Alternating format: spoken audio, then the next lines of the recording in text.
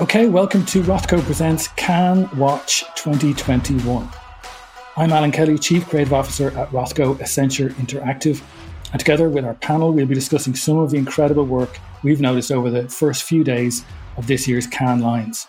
With over 29,000 entries each year, Cannes is where the most exciting and ambitious work comes to battle it out. So whether you're a creative, a client, or simply fascinated by how advertisers are tackling the biggest global problems, stay with us. Joining me today to chat about some of the winners so far and the work that has caught their attention are Senior Creative Anthony Artuso. Hello. Data Strategist Lead Jen Langham. Hi, how are you? And Connection Strategy Lead Joe Roman. Hi, Al. Guys, welcome. So this was a bit of a complete fluke to be doing this today because we have just found out that Rothco has won the Creative Data Grand Prix. Woo! Cue cheering and clapping. Unbelievable. We're still sober, but we are just blown away. It is it's so hard to win a line or even get shortlisted. So to win a Grand Prix is incredible. Shane who's our head of design, was telling me he bizarrely kept some facts about this, and he said that the chances of winning a Cannes Grand Prix are like 0.017 or something like that. It's insane. It's really hard. So just a massive congrats to everybody who worked on it, which is probably everybody in Rothco, because it took about 2.5 years to get done. And for those who aren't familiar with it, Say-Lists is an idea we had for Warner Music. And it basically came through conversations we had with Warner Music about using music for good. And over the 2.5 years, we made Say-Lists. So Say-Lists is basically, it's playlists for sounds, for specific sounds, so that kids can sing along basically to sounds that they are having issues with, like k, f, t. And there's a playlist with that particular sound that they have an issue with, and it's constantly changing. So it's always fresh and it's always interesting. We have a look at it? Let's have a look. 1 in 12 young people have some form of speech impediment. The best way of overcoming one is through repetition, practicing problem sounds over and over and over. The problem is repetition is boring. The Bogle Barrel Road, the Bogle Barrel Road have trouble with pronouncing those words. The Bogle Barrel Road around the railroad. It's boring, except when it happens in music. That's where Say-Lists come in. We created an algorithm to analyze popular music for patterns of repetition that are helpful for speech therapy. Songs where particular sounds occur in particular patterns that are helpful for overcoming an impediment. Apple Music then conducted the single largest data analysis of song lyrics ever, scanning millions of tracks to isolate the songs with therapeutic value. These songs were curated by Warner Music and weaved into Say-Lists. Playlists where singing along can help your speech. So that's enough about us slapping each other on the back. Let's get into all the other great ideas that we've seen this year. We've all kind of picked our own favourites. And Anthony, you've gone for Notpla, which took the Grand Prix for design packaging. Yeah, so Notpla, however it's pronounced, Notpla, and we can discuss the name. It kind of sounds like a piece of IKEA furniture. It does, actually. So the idea with Notpla is sort of baked into the name, not plastic. The idea is that plastic takes 700 years to decompose, whereas this is very literally not plastic. It's sustainable packaging. that uses seaweed-based material to make sure that the product naturally decomposes within weeks. So there's a really cool sort of time-lapse video they've got of a couple of plastic products and the Notpla sachet that they've created decomposing in a week, whereas the tomato sauce one will probably take a good few hundred years. And so what is really cool about this, and it's just won a Grand Prix in design, well deserved, is just it just feels like a genuine like game changer. Actually, I'm surprised it's not in the titanium list, because this feels like it will change every industry, not just one industry. I'm not sure if they make hard plastic or if they'll eventually be making bottles and stuff like that. But at this stage, they're mainly talking about these sachets to replace. You know, she says at the end of the case study that they're prototyping, I think, hard or boxes, solid boxes, which would be even more lined amazing. Boxes, isn't it? So I'd imagine it's going to branch out into every possible packaging. Would you put it in your mouth, Anthony? That's the question. I'm dying to. Wow. Okay. Fantastic. I'm not sure I would. I'd certainly. Really? Yeah, I kind of want to run it under the tap before I did that. But it's Al, amazing. if somebody handed you one of them full of rosé at Cannes 2022, that would have been a brilliant idea. Yeah. Would you run it under the tap, or would you just go for it?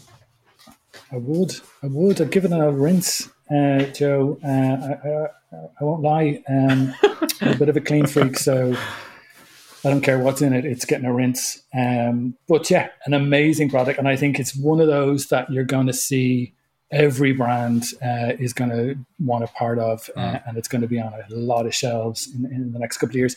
Unlike, some of the great innovations that come out of Cannes, you never actually see again, and you wonder what the hell happened. That I don't think this is going to fall into that. What's cool about this is it's not just some finished thing. It's like the future applications. Like anyone watching the case study can just imagine how much more they can do with this in the future. So yeah, it's really unique in that sense. All right, Jen, you've gone for something completely different. Boards of Change. I have, yeah. I think this is, a wonderful campaign. It absolutely, really deserves all of the recognition that it's getting at the moment.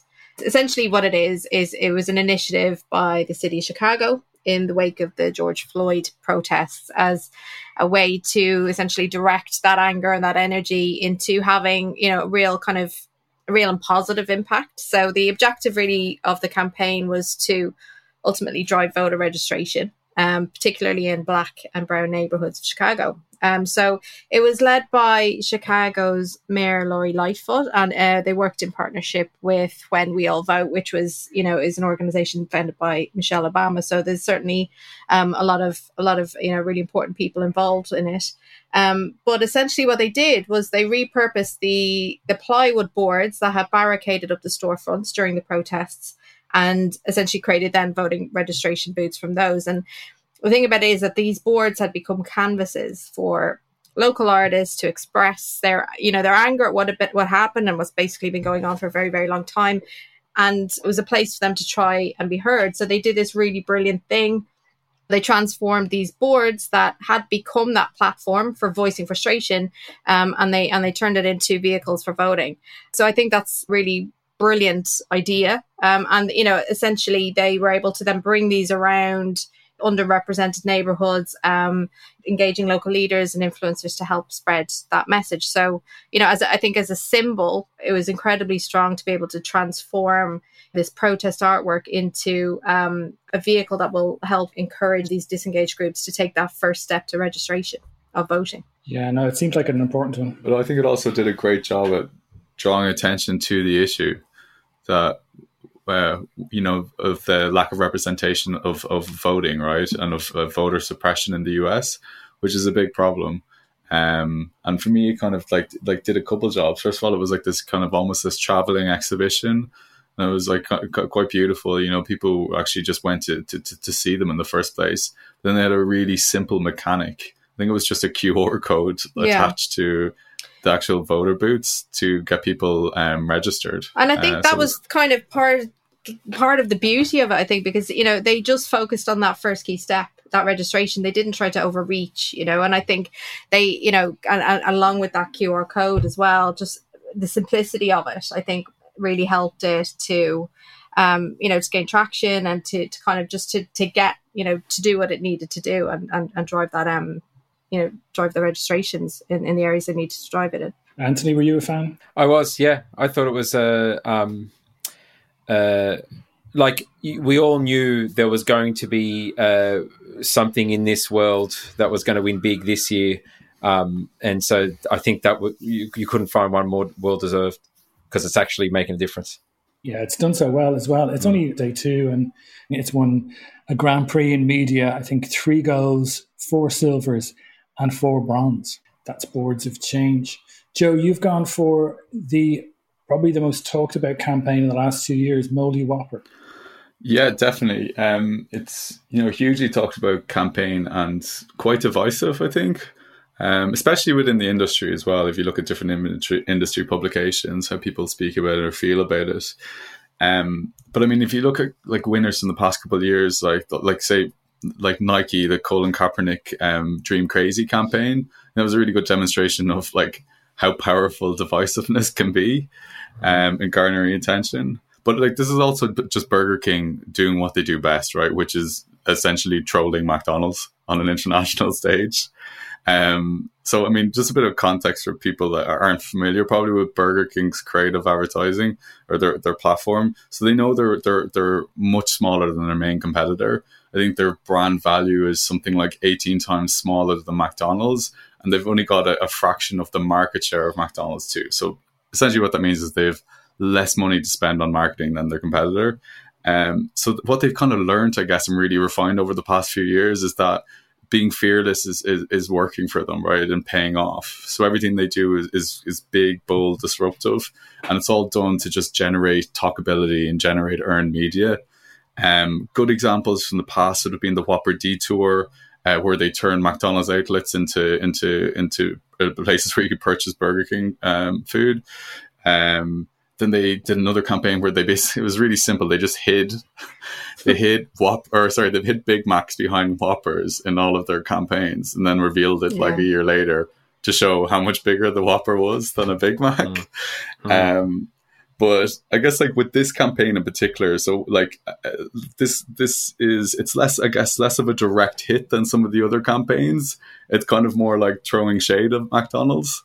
So what they did is they basically, the strategy was to try cut through in a world that's having, you know, tons of conversations around food sustainability, and even like around the like how food products are marketed to us. So there was a viral article last year talking about all those crazy practices that you know, those food artists use for developing for the photo shoots for food campaigns. So things like using shampoo instead of milk for, you know, cornflakes ads, because they know if they leave the milk in for too long, they'll go soggy and it won't look nice. Really? Yeah. So there's tons of them using gasoline and stuff, or like just like going crazy on the food colorings.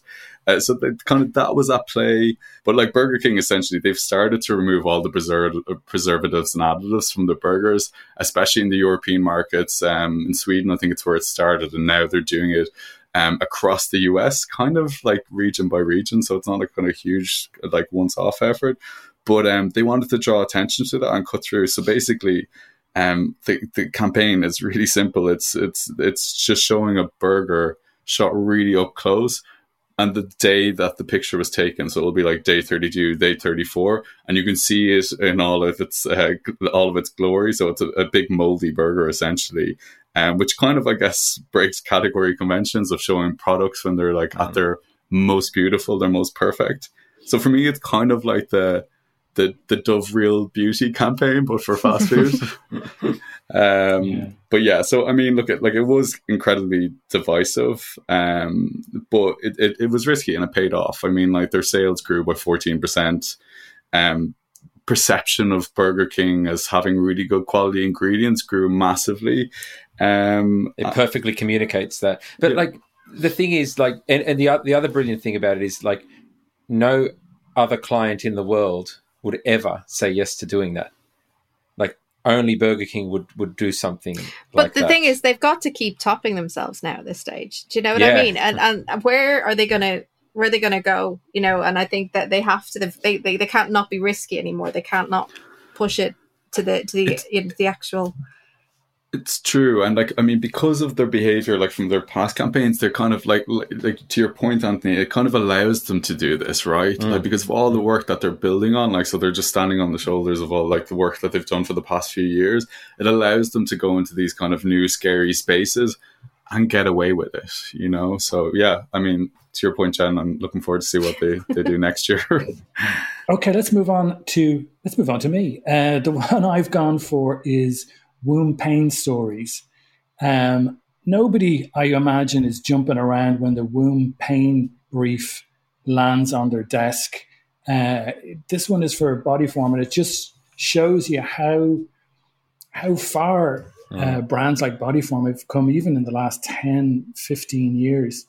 This campaign is amazing. I think it's going to probably, when you tot up all the winners at the end of this is going to come out on top. It's just got everything. And idiot me, when I saw it first, I looked at it and I kind of missed a lot of what's in there. I looked at it and I just thought the production was amazing. You know, for a mixed media campaign, the animation, the music, the production, the style, everything about it and the storytelling is phenomenal. And it's actually only when I looked properly at the case study and all the other things that went along with it, I really kind of got it and appreciated how amazing this is. You know, they had stuff like first ever pain dictionary. So up until that point, it's so obvious, but up until that point, you know, before womb pain stories, you know, your doctor would ask you, you know, what's the pain like from 1 to 10? And it's not actually that helpful. So what the guys at Bodyform did is they described all the various different pain that you can get, and went into some quite descriptive ways of bringing those to life, along with amazing animation and illustrations as well. But it was it was really helpful. It's one of those things. Why didn't somebody think of that before? It's so rich, this campaign, and it feels really, really important. And it's one of those campaigns that probably in one foul swoop, you know, bursts, I don't know how many taboos that, you know, no brand had even gone near before. So I think this is going to be the talk of the festival when it's all said and done. Yeah. Jen, well, and absolutely rightly so, because I think, you know, for me, there's, like you say, there's so many reasons why I love this campaign. I wouldn't even know where to start. You know, like from a consumer perspective, and also from, you know, a marketeer's perspective. You know, because I think from a consumer point of view, as a consumer of their product, they absolutely nailed, you know, articulating like what the female experience and the absolute truth of it, you know. And I think that side of things has been absent for so long. And I think the fact that they kind of leaned into kind of like the complexity of that experience in all its like horrendous glory at times, you know. And I think as marketers, we often try to keep things really simple, you know. And for me, that's kind of the beauty of this campaign, is that it's been so successful in its articulation despite that complexity. And for me, that's, you know, that's the kind of the art of it all, you know. And I like, you know, I've watched this, I don't know how many times I've repeatedly watched this, and it still gets me. And like you were saying there, like, I think for a brand, this kind of honesty could have been perceived as a risk, you know, up front. But I think, you know, we know, like from research, you know, that kind of that emotional connection, and if we can emotionally connect with our customers, they can be twice as valuable as maybe like a highly satisfied customer. So I think being this brave and striving for that emotional connection can make financial sense too. You know, they did see that kind of huge market share. So I really do hope that brands kind of take heed in that. We see a lot more of that kind of coming through. Yeah, it feels really important. I think, guys, we're going to move into a quick fire round. Obviously, there's so much to take in with Cannes Lions, and there's so many good ideas out there. Do you want to take, other than the ones we've gone through, what are your top two outside those? Anthony, do you want to go first? Yeah, sure. Just the two I was thinking of, I'm going to start with one that has not won anything yet, and it's been shortlisted, and it probably will stay there, right?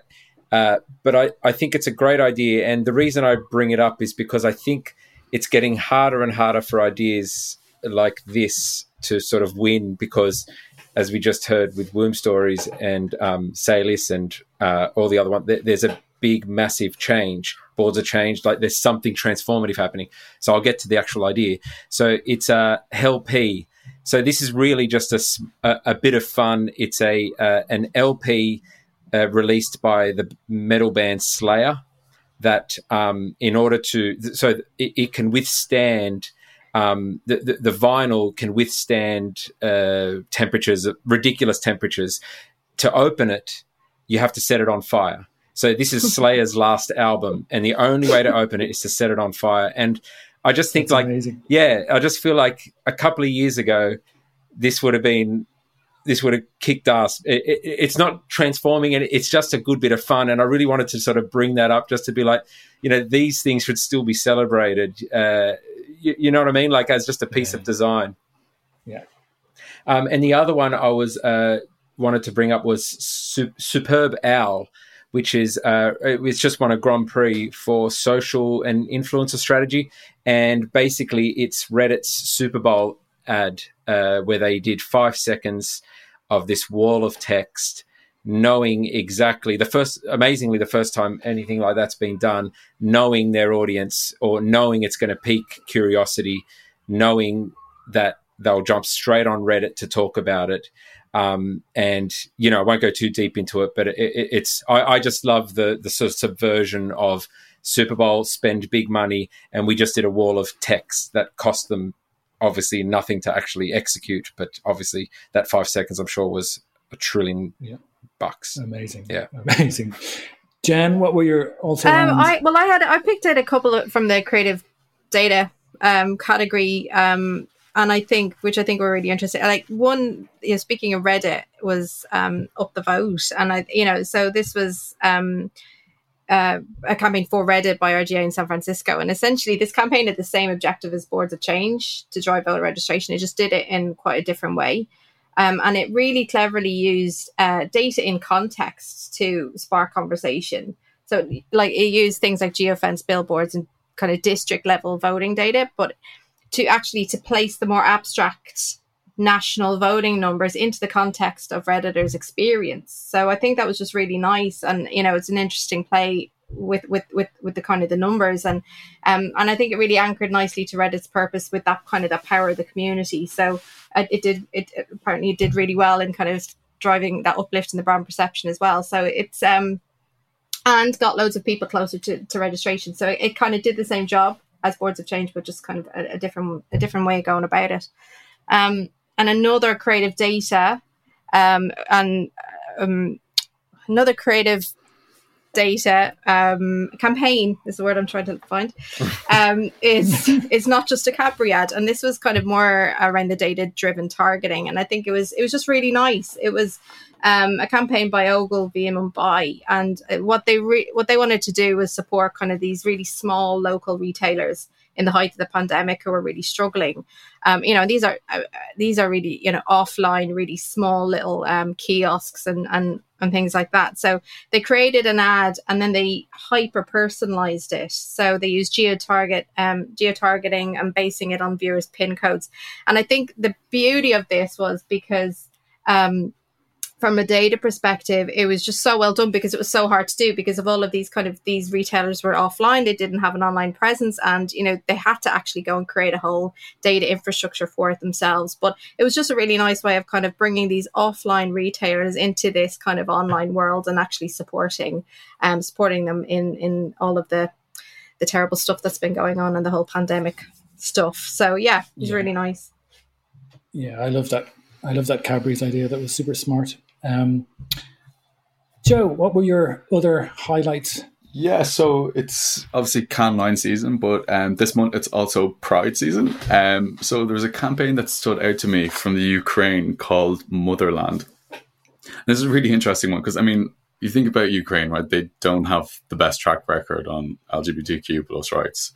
I mean, if you see imagery from pride parades in the past, you'll see people burning pride flags, like people with like visible injuries. Like, I mean, they've said that typically the pride parade in Kiev, that there's more police attending than there is actual demonstrators. So it gives you a sense of what it's like. But obviously last year, pride parades around the world were cancelled because mass gatherings were not allowed. So, I mean, particularly in countries like the Ukraine, like pride parades are so important to actually give a voice to that community and give visibility to that community as well. So this was done by, I think, Saatchi and Saatchi in partnership with Kiev Pride. And essentially what they did is they took an existing monument, right? So this is called the Motherland Monument. It is this enormous statue. I mean, for people in Dublin, this is like a little smaller than the Spire. And it's basically of this this warrior woman. And on one hand, she's wielding a shield. And then on the other hand, she's wielding this massive sword. And it's supposed to be the symbol of like this kind of Soviet era symbol of victory and protection. But essentially what they did was they tied a giant pride flag to a drone. And like, it's really impressive when you watch them do this because they're lifting it into the air, and then it's been written on by all these gay rights organizations.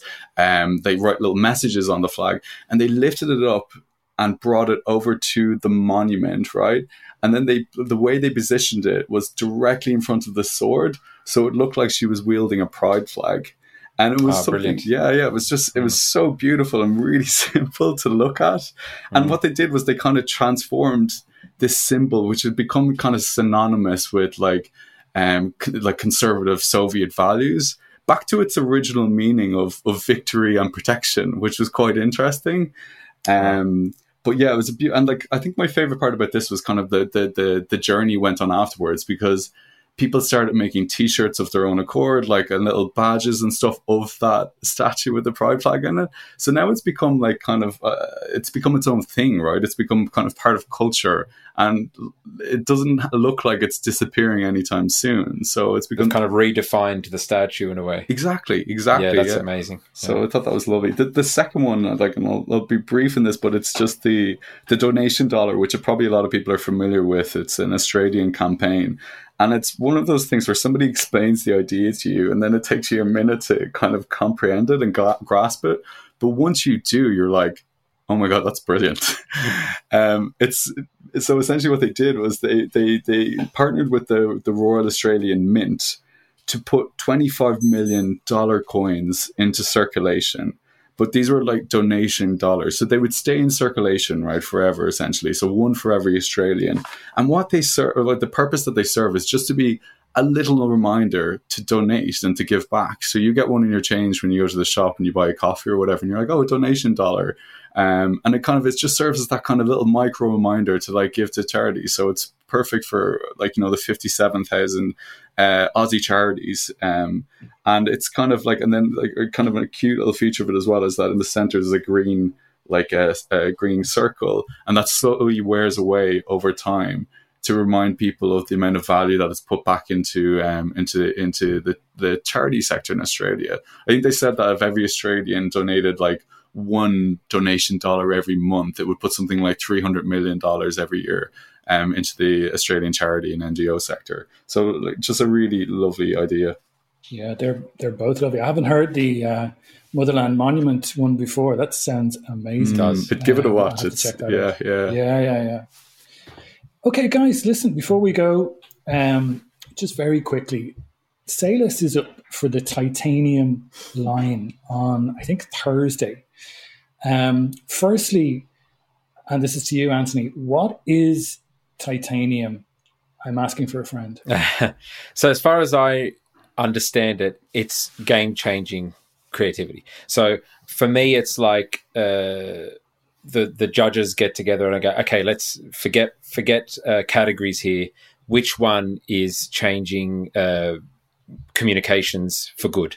Not necessarily transforming sort of like charities or societal issues, but just I think which one is changing our industry.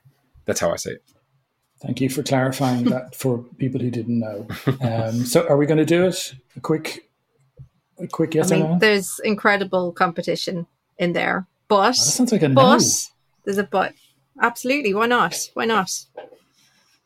Okay, that's a maybe. Anthony? So one quick question. So does only one person win titanium, or can several? Several can, but they don't generally give out many. Right. I think it stands a chance. I really do. That's so negative. Really? Joe? I felt like this is the most unjinxable campaign. Like I always knew it was going to win stuff. So I feel like that's quite positive. Okay. Joe? I'm going to use the power of the secret and just think it into happening. So it's an absolute yes for me. What about you, Alan? I think it will, but I've never predicted anything correctly in my life. How's your phone doing, Alan? Is it charged? Yeah. Oh yeah, I better turn that off. Yeah. Anytime we've won a Grand Prix, my phone has been off, so I will turn that off for sure on Thursday night. Guys, it's been an absolute pleasure, but unfortunately, we've run out of time. There's just too much great work to talk about. So thank you so much, Anthony. And it's a pity it's a podcast because your top knot and beard combo are amazing. Thank you for pointing that out. It's a pity this is only audio. Thank you, Jen and Joe, as well. Some great recommendations, which you should all go and check out. And of course, there's lots more amazing work and lines to be awarded at Cannes yet. So we'll be back next Monday with a review of the festival and discussing some of the key trends that have emerged. So we'll see you then. See you then. Bye. Thank you. Bye. Bye-bye.